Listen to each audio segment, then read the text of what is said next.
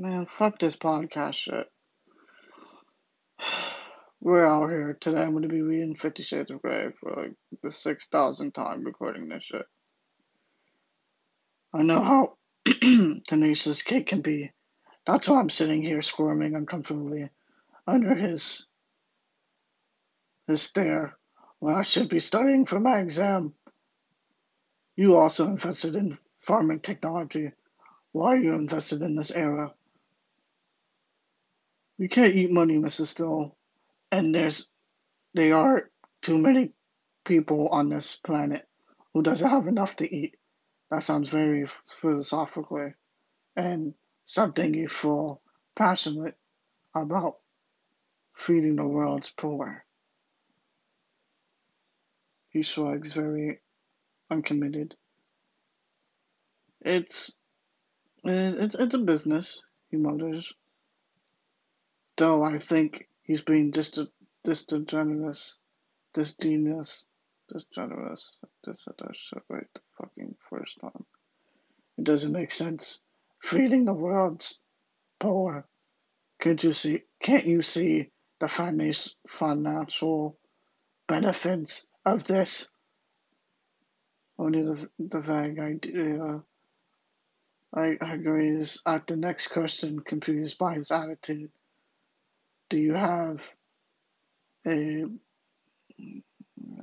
a philosophy? If so, what is it? I don't have a philosophy as such. Maybe guarding principle. See, a man who requires the ability to take full possession of his own mind may take possession of everything else, to which he is justified, untitled. I'm very similar, driven. I like control of myself and those around me. So, you want to possess things. You are a control freak. I want to desire to possess things. But yes, bottom line, I do. You sound like the ultimate customer. I am, he smiles. Consumer. Consumer. I am, he smiles, but the smile doesn't touch his eyes. Again, this is at odds with someone who wants to feed the world. So I can't help to thinking that we are talking about something else, but I'm also curious as to what it is. The temperature in the room is rising, or maybe it's just me. I just want this interview to be over. I also want this podcast to be over. Surely Kate has enough material now. I graze. I looked at the next question. You were adopted. How far do you think that shapes the way you are? Oh, this is personal. I stared at him, hoping he's not offended. His brow frowns. I have no way of thinking. My instance is pure. How old were you when you were adopted? That's not a matter of public record. Mrs. Still, his tone is thin. I flash again. Crap. Yes, of course. I would have known if I would have known I was doing this interview. I would have done some research. Move on quickly. You had you have you had to sacrifice a family life for your work. That's not a question. He turns, saw Rashburn, and he made me feel like a child. I tried again. Have you had to sacrifice a family's life for your work? I have a family. I have a brother and a sister. and two loving parents. I'm not interested in extending my family behind that point. Are you gay, Mr. Gray? He inhales sharply, and I cringe, mortified. Crap, why do I have employed some kind of filter before I read this straight out? Read this straight out. How can I tell him I'm just reading the question? Damn, Kate. And her curiosity? No. And I'm not. He raises his eyebrow, a clear glimpse in his eyes. He does it. He does not look very pleasant. I apologize. It's written here.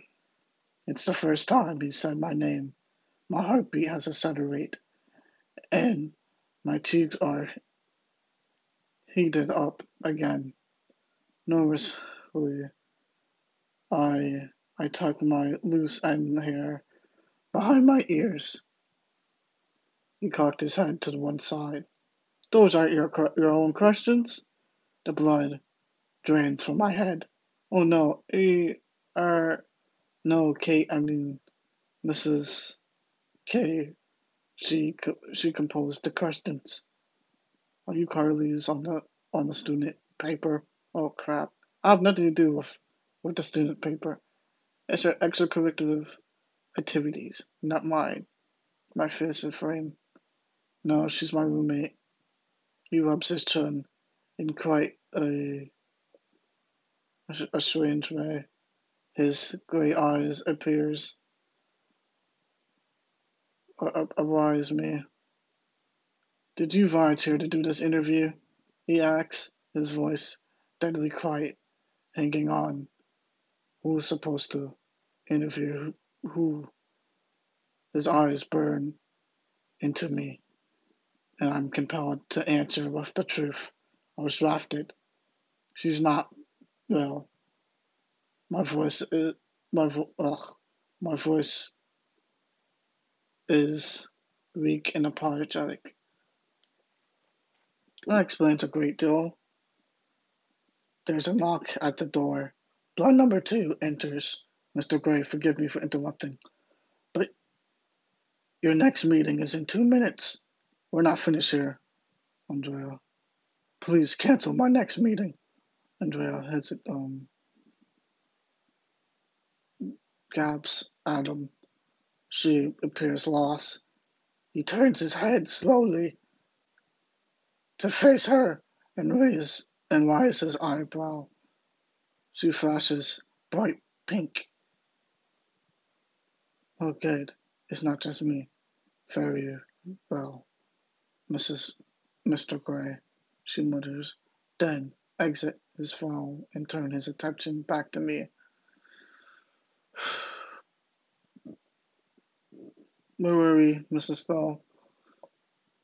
Oh, we're back to the Miss Stowe now. Please don't let me keep you from anything. I want to know about you. I think that's only fair. His gray eyes are alight with curiosity. Devil crap. Where is he going with this? He places his elbow on the arm of the chair and steeps his feet in front of his mouth. His mouth is very distracted. She swallows. There's no much, not much to know, I said,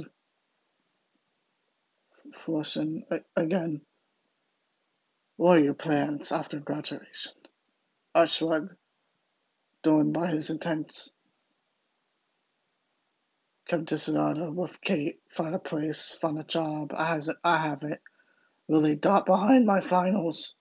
I haven't made any plans, Mr. Gray.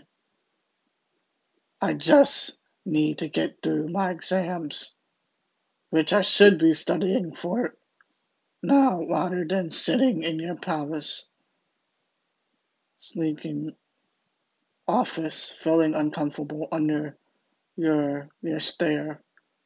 We run and exited into Tucson. In fuck. In Tucson intercept. Oh, come here, he said quietly. I raised my eyebrows in surprise. Is he offering me a job? Oh, I bear that in mind, I muttered, completely confounded. Though I'm not sure I'll fit in here. Oh no, I mustered out aloud. Why did you say that? He cocked his head to one side. There was a hint of smile playing on his lips. Alright guys, you're only getting 10 minutes of this shit. We're out here.